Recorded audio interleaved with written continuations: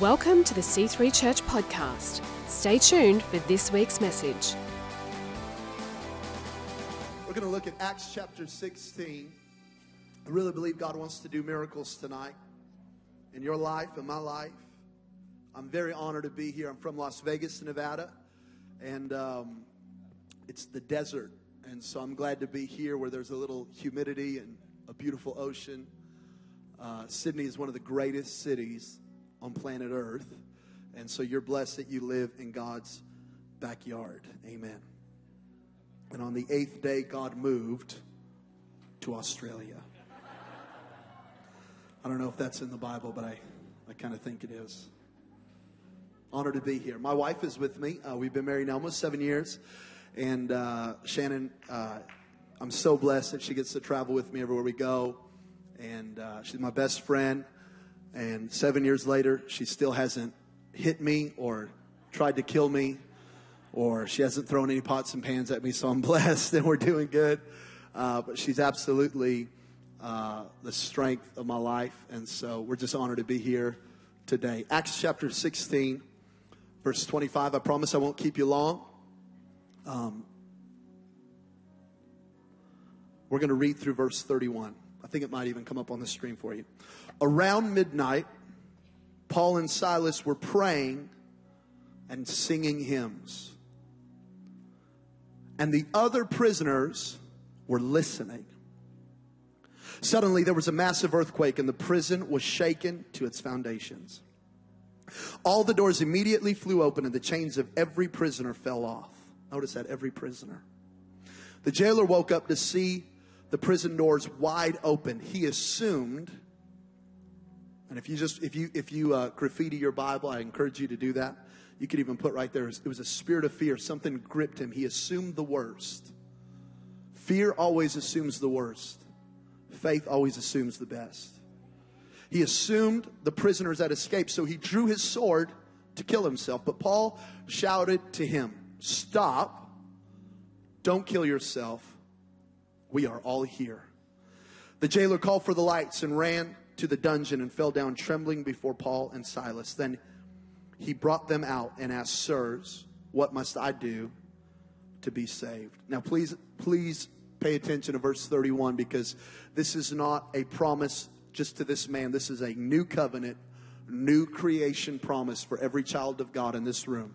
Verse 31, "Believe in the Lord Jesus and you will be saved, along with everyone in your household." Come on, that's a great promise right there. Everyone in your house. Everyone in your house. All right, let's look now. Exodus chapter 16, verse 31. This will come up. We'll read together. So the Israelites called the food manna. It was white like coriander seed, and it tasted like wafers. And the Israelites called the food manna. Called the food manna. One more time, just for our hearing. This is Acts 16, verse 28. But Paul shouted to him, "Stop. Don't kill yourself. We are all here." Stop. Don't kill yourself. We are all here. We are all here. You might feel like you're in a dark season. You might feel like you're in a midnight hour. You might feel like you're in a prison. But I want to preach to you from this subject today. It's better than you think. It's better than you think. I know this is kind of very American of me, but could you find a neighbor, preferably a stranger, so it's really awkward, and look at them, smile real big, and say, "It's better than you think." Come on, tell them that right now. It's better than you think. It's better than you think.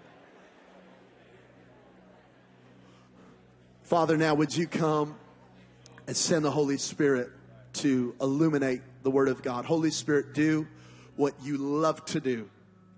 Reveal Jesus. For we know that when we see you, we will become like you, going from glory to glory. So do that now. Reveal your Son, I pray, in a supernatural way. Father, I thank you today that it is better than we think. In Jesus' name, come on, everybody said amen. Thank you so much. The 19th century writer Charles Dickens said in The Tale of Two Cities, "It was the best of times. It was You're very smart in Sydney. It was the best of times. It was the worst of times. I believe that this statement is so popular, not because we remember a lot of 19th century English literature, but I believe it's so popular because it's so true. I think we've all experienced that moment, a best of times, worst of times moment. Good things are happening and trials are happening. There are things to rejoice about, and yet there are things that I need to trust God for. I find myself kind of in a contradiction, kind of in a paradox. I mean, there's too much good things to complain about, and yet there's some things going on that I really need God to do in my life. So I find myself in kind of an uncomfortable place, kind of a contradictory place, kind of a place that I don't really like, but it's the best of times and it's the worst of times. There's a place in America, it's called the Four Corners. It's where 4 of our states connect, and you can put one foot in New Mexico, and you can put another foot in Arizona. You can put one hand in Utah, and you can put one hand in Colorado, and simultaneously you are 4 places at once. You know, I think sometimes we live there. Man, it's the best of times. God's moving. Miracles are happening. Reinhard Bonnke is at my church, but I came to the wrong service and there was a 14-year-old preaching at the Sunday night. It's the best. That made me laugh. I'm 29, but I know I look 14, so forgive me. It's the best of times, but man, it's the worst of times. I need a miracle here. I need something here. Man, and I find myself in an uncomfortable place. I would like to submit to you tonight, that's actually the plan of God. Rick Warren says he doesn't really believe that there are mountaintops and valley lows.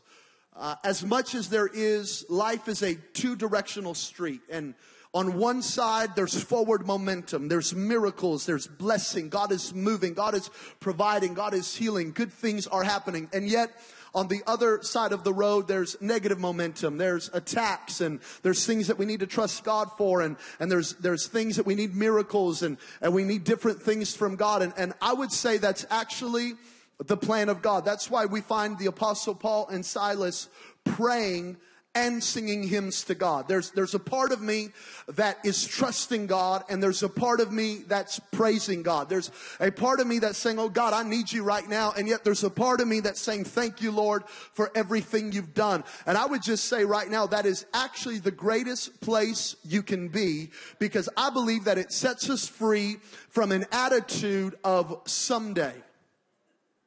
Well, one day, you know, God's going to do something, and one day, and friend, I don't know if you've lived long enough to know this, but if you keep waiting for the mountaintop, you're going to keep waiting. Sometimes you just have to make a camp on the side of the mountain and just say, you know what, I'm not exactly where I want to be, but thank God I'm not where I deserve to be. So I'm just going to worship right here. I'm just going to praise right here. It's not perfect, but it's better than I think.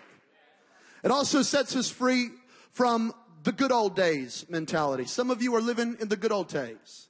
Well, back in 1987. Listen, if you really think about the good old days, they weren't that good. Come on, somebody. They weren't that good. But we end up either living in our past or living in our future, never experiencing one of the greatest names of Jesus, Emmanuel, God with us. So we're either praising for the past or we're thinking about the future, not realizing that Jesus wants to do something right now, right here, that I'm actually in the good old days, that these are actually the best days of my life, that this is actually the greatest season of my life because Jesus is with me. And I would rather be with Jesus right now than be without Jesus in my past or in my future. Come on, somebody. See, if we get too caught up on either one, we'll lose our praise. We'll lose our faith, and we'll lose our ability to worship. But whenever we can just look and say, you know what? God is here right now. And I'm going to worship him right here, right now. That is where your greatest miracle and your greatest breakthrough will come. We find the Apostle Paul and Silas. They are in the best of times. I mean, they're healing the sick. They're raising the dead. They're casting out devils. All kinds of incredible things are happening. They've just started a ministry Instagram account and Facebook account. It even has more followers than Reinhard Bonnke. I mean, it's unbelievable. And they're just pumped. They got a new website going. I mean, it's unreal. And they're just like, man, what is going to happen next? I mean, we're like in the favor of God. Incredible things are happening. They wake up one morning. They think, man, more people are going to get saved today. More people are going to get healed today. This is a great day. We've been doing all the right things. We've been obeying God. We've been trusting Him. We're not in disobedience, man. We're walking with Jesus. And man, they wake up one day. They begin to do miracles. And they get thrown in prison. I don't know if you've been there. You're doing everything right, but something wrong happens. 1 + 1 all of a sudden equals 3. It's the mystery factor of life. I've sowed the right seed. I'm honoring my spouse. I'm plugged in to my church. I'm doing what I feel is the right thing to do. I'm serving God. I'm being faithful to the house. And yet an unexpected storm comes. They were doing the right things. They were in the right place. They were at the right time. And yet they end up in prison. And friend, all of us will experience these kind of seasons in our life. The mystery season. The God, I thought I was doing the right thing. Why did this end up happening? But this is the place where your faith roots can grow the deepest. This is the place where your praise can become the purest. This is the place where if you can win in that season, you will never walk away from God. Because you see a side of Jesus that you would not see any other place. This is why the Apostle Paul writes in Romans chapter 5, rejoice in trials. Notice he didn't say rejoice for trials. Come on, somebody. He didn't say thank God for the sickness. Thank God you lost your job. Thank God your husband's acting crazy. Or thank God your kids are walking away from the Lord. He doesn't say rejoice for the trial. He says rejoice in the trial. There's something about a worship that comes out of you in a dark season. There's something about faith that rises up in you when you feel like all of hell is against you. There's something about praising God, listen to me, for nothing. Oh man, that just is awesome. It's a Jehoshaphat kind of praise. 2 Chronicles chapter 20. Children of Israel, Judah is completely surrounded by the enemy. And God says, you will not fight this battle. You will praise your way out of this battle. Think about him. He wakes up one morning. The enemies of God are surrounding them. His name is Jehoshaphat. Come on, that's already a bad day. And God says, put down your sword. Put down your shield. You're going to worship me. And things are going to change in your life. And then God tells him what to say. You will go and you will say, the Lord is good. Not the circumstance. Circumstance isn't good. The enemy's not good. I'm not that good. But God is good. Let me tell you why God does miracles in praise and worship. Because no one else gets the credit but him. And you have to look at your life sometimes and just say, God's good. The Lord is good. I'm not pumped about this situation, but God is good.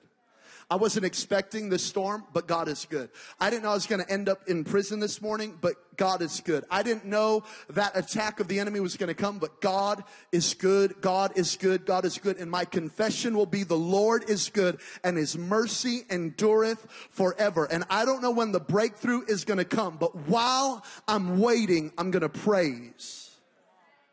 And what happened? The Bible says that the enemy turned in on itself in confusion. Your praise confuses the enemy.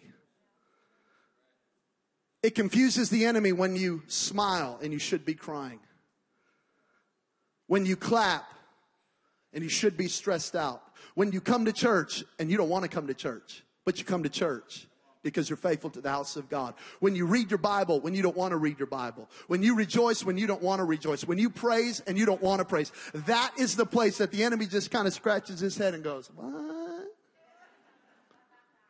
You come into church singing, shouting, clapping, going crazy on God's great dance floor. And your friend looks at you and goes, why are you so happy? Did your husband get saved? No. Did you get that new car? No. Did you get a new house? No. Did you get a raise? No, I actually lost my job. So why are you praising? I'm kind of praising for nothing. It's called faith. It's called, I don't live by what I see. I live by faith. And this praise that I'm giving God is actually a praise on credit. Because God is a debtor to no man. So I'm going to thank him in advance, even though I haven't seen it yet. I haven't felt it yet. I haven't experienced it. But I'm going to praise him now, believing that he will respond to his people. Come on, somebody. Give him a shout right now. Hey. Paul and Silas get thrown in prison and they have a decision to make. Am I going to complain? Or am I going to worship? Am I going to panic? Or am I going to praise? Silas, I think, probably looked over at his elder Paul and said, okay, what are we going to do? You cast the devil out of that girl. You got us into this mess. What do we do next? And I think Paul probably started looking around. They would have been shackled with chains. They would have also had wood blocks so their feet couldn't move. Their legs couldn't move. Their arms couldn't move. Nothing could move. And I think the Apostle Paul probably looked over at Silas and said, well, it's a good thing the power of life and death isn't in our feet. Because we can't move them. It's not in our legs, thank God, because we can't move our legs right now. It's not in our hands, we can't move our hands right now. But the Roman government made a huge mistake. They forgot to bind the thing that can move mountains. They forgot to cover up our mouth that can literally shake the heavens and the earth. And Paul says, we're going to worship. It is a praise you feel paralyzed. And you know what? I feel like there's people in here, you feel paralyzed. You don't feel like there's any movement. You don't feel like God, like you're getting a breakthrough, and you just feel paralyzed. But I want to say this, as long as you can open up your mouth, as long as there is breath in your lungs, you are that close to a breakthrough, and you are that close to a miracle. They begin to worship. And that day, they did not have an incredible drummer or bass player and this awesome band and this screen that is just heavenly. On that day, as the chains began to fall, the chains became instruments. The wood blocks became instruments. And I just have this suspicion that even the angels of God begin to feel that prison and begin to worship with them. Because you never worship alone. And as they begin to praise God, I love this. The Bible says the other prisoners were listening. Friend, your atmosphere has ears. And your atmosphere will respond to the praise of God. Your atmosphere will respond to the name of Jesus. Things that don't have ears will listen to your voice. Oh, you don't believe me? Jesus would talk to wind. He would talk to water. He would talk to trees. And he said, if you don't worship me, that's okay. Even these rocks that do not have vocal cords, they'll start singing my praises. And friend, when we begin to worship and when we begin to declare the word of God, things begin to change. When you say what God has said, God will do what you say. Oh, that was a tweet and a half, baby. I got to say that again. When you say what God has said, God will do what you say. Your atmosphere will respond. You know, all of us kids, there's 5 kids in my family, we all walked away from God. We all had a crazy lifestyle at one point. But I believe that my parents just filled our house with so much of the presence of God. Our chains didn't stand a chance. I mean, there was scripture everywhere. If you sat on the toilet, there was a scripture. If you took a shower, there was a scripture. If you opened the fridge, there was a scripture on front of the fridge and in the fridge. The Bible was everywhere. So much so, my mom got so radical at one point, we would go lay in bed and there would be scripture on our ceiling. And I think the enemy just got tired of trying to put chains on us. There was such an atmosphere of faith. There was so much of the Word of God that the enemy couldn't stand a chance. And I want to tell you something, no matter what season you're in, if you can open your mouth and if you can declare the Word of God and the promises of God, I promise you things will change. Hallelujah. Every prisoner was set free. Please notice this, not just the praisers, but anyone who is just in the proximity of the praise. That's why it's so important to come to church. Because there's going to be times that you don't want to come and you don't want to worship. And here's what I suggest. Get as close to Dan Karatz as you can. His dance moves are inspiring. But one time I tried to do them and I pulled out my back. I'm still believing for a healing. Okay, so find a worshiper. Find the person that makes you uncomfortable. Come on, somebody. The crazy intercessor lady. Y'all know who she is. Every church has one. And you're in a bad mood. You got a bad report. You know you need a miracle.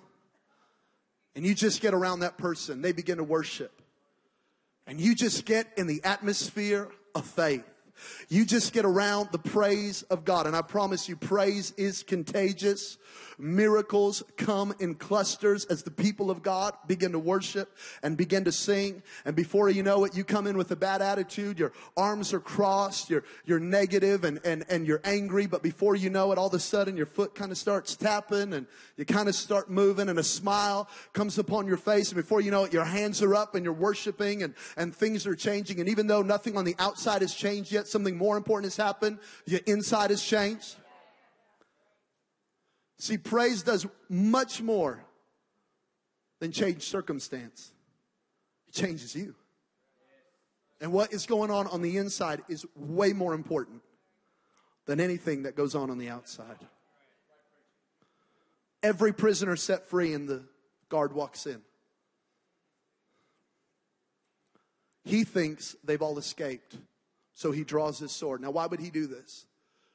He did this because in those days, if the prisoner that you were over escaped, you are now sentenced to their sentence. So if you had a murder or there was a death sentence, you would now receive that. But this man on that night wouldn't have just lost one prisoner. He would have lost dozens. So he had a fear that the Roman government wouldn't have just come after him. They would have come after his family. So he thinks to himself, maybe if I kill myself, I can spare my family. See, he had the right motive, but you can be sincerely wrong. And a spirit of fear can jump on you and cause you to do something that, though you have the right heart, will bring destruction, not only to you, but to your family. He pulls out his sword. He's about to end his life. And the Apostle Paul declares 3 supernatural words to him, 3 prophetic words to him. I'm going to speak them over you tonight. And the first thing that the Apostle Paul does is he says, stop. If you're taking notes, write that down. Stop. It's not very deep, but it's all I got. I'm an American. Not all movement promises forward momentum. See, we love to move. We love to do things.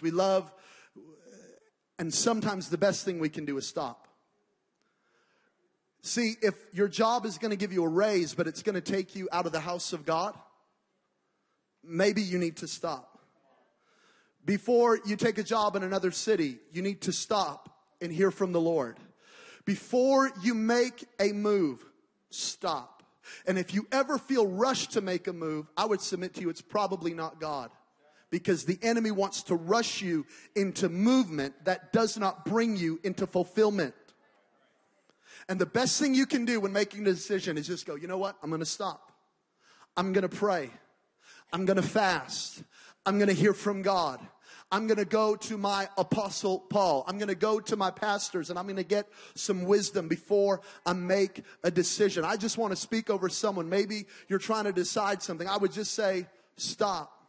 If you're engaged and you don't feel right about that person, listen, there's something way worse than being single. It's marrying the wrong person. Stop. Before you make, if there isn't peace about the business deal, stop. If you don't feel right about moving that location, stop.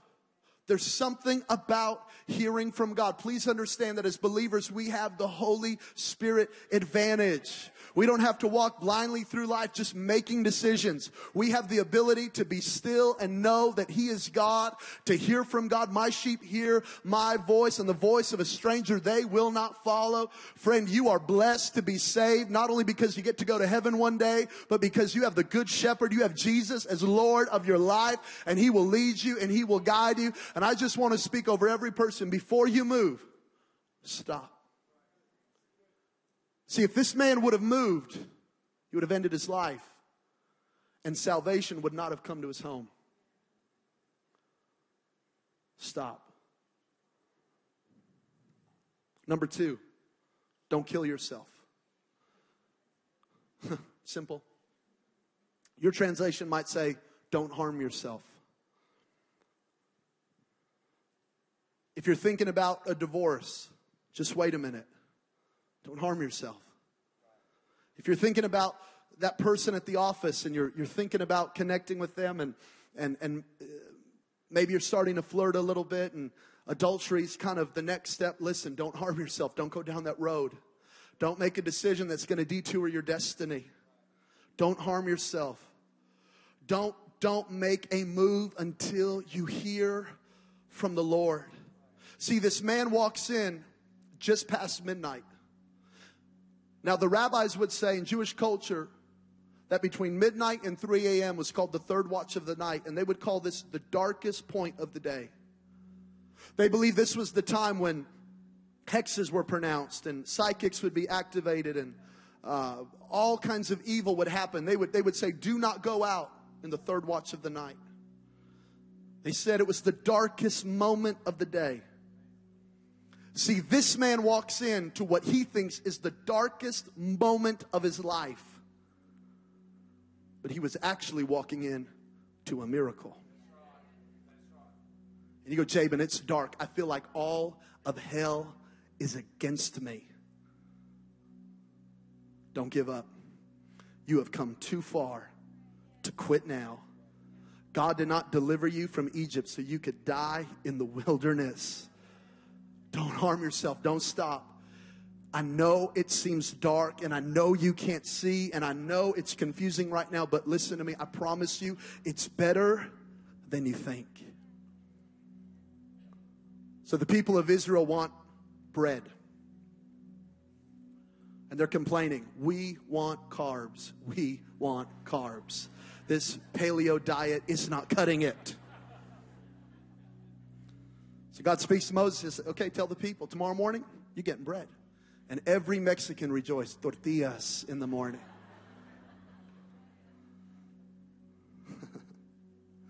The Germans celebrated, we're getting pretzels in the morning.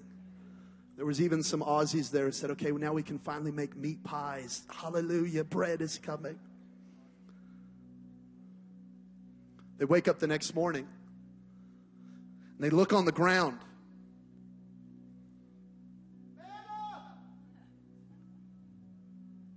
Hey, Moses. Manna. Pastor Phil, you did an illustrated sermon. You wrote a piece of bread, but you drew a piece of bread, but manna. Hey, Aaron. Manna. Manna means, in Hebrew, what is it? God promised them bread, but they could not recognize that they were surrounded by the miraculous. Because many times, what you think is going to be the fulfillment of the promise does not look like the fulfillment of the promise. And let me tell you why. Because even in the fulfillment of the promise, God wants you to use faith. See, they were expecting pieces of bread. God gave them what looked like seed. And then God says this: you will use your daily amount, but don't store it. Because tomorrow morning when you wake up, there will be fresh bread on the ground. See, they thought they were getting a piece of bread. God wanted to give them seed that would multiply. He wanted to teach them that every day when you wake up, I will be there. Every morning when you rise, I will beat you to it. I will be your provider and your sustainer. And I will provide for you today, and I will provide for you tomorrow. And if I provided for you yesterday, I'm going to provide for you today. I'm going to teach you something so much greater than a one-time miracle. I want to be your bread. I want to be your manna. I don't want to be a one-time encounter. I want to be a daily relationship. So Jesus walks in John chapter 6 and says, I am the bread that came down from heaven. And many times God begins to move and we cannot recognize it. And we go up to God and say, Manna! And He goes, trust me. Worship me. Believe me. It's better than you think. This man walked into the greatest miracle of his life. Didn't even know it. I think maybe I'm just young enough and audacious enough to believe that you might have walked into C3 tonight and walked into your greatest miracle. I know it feels dark. I know it feels cold. I know you're going, wow, it's better than you think. Number 3, we are all here. We're all here.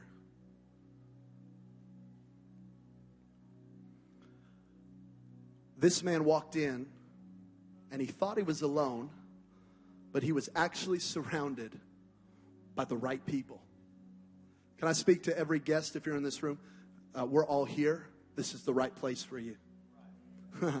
These are the right pastors for you. This is the right church for you. Yo, Javen, I feel all alone. I feel like I'm in a dark season. I don't see anything. I feel like everyone's left me. No. God brought you here tonight. We are all here. Maybe you've been coming a little bit, a week here, a week there. You've been kind of checking it out.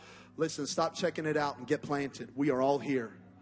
This man had the right relationships around him, and he didn't recognize it at first. And I just want to say, this is the right place. But not only that, his whole family was about to get saved. I know it's been wild. Maybe it's been dark. Maybe you feel like you've been at the edge of your life and you're about to give up. I just want to say something. The sun is about to rise. A new day has begun. And the miracle is bigger than just for you. It's for your family. And maybe, just maybe, everything that you've experienced has actually been a setup for God to be glorified. For people to look at your life and go, oh my God, if He could do it for her, woo, boy. I think there's hope for me. Wow, if He could save him, there's hope for me. Wow, if God could do something there, man, there's hope for me. Maybe you feel like the Apostle Paul. You go, Jabin, I've been doing everything right, but I've been in a prison. But it was actually to bring you to a place where you could reach someone that you would have never reached any other way. See, within moments of this conversation, this man's family would be saved. Within moments of this conversation, the Apostle Paul would be supernaturally acquitted and set free. And they would both experience the miraculous power of God. Maybe we're just moments away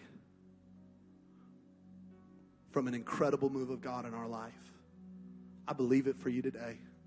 I believe it for every one of you from the front to the back, left to the right, this preacher included. I'm believing for miracles in my life. And I just want to say over you today, stop. Don't harm yourself. We are all here. It is better than you think. In Jesus' name, amen. Let's give God a big shout of praise right now. Hallelujah. Thanks for listening to the C3 Church podcast. Visit us online at myc3church.net. Join us next time for more great teaching.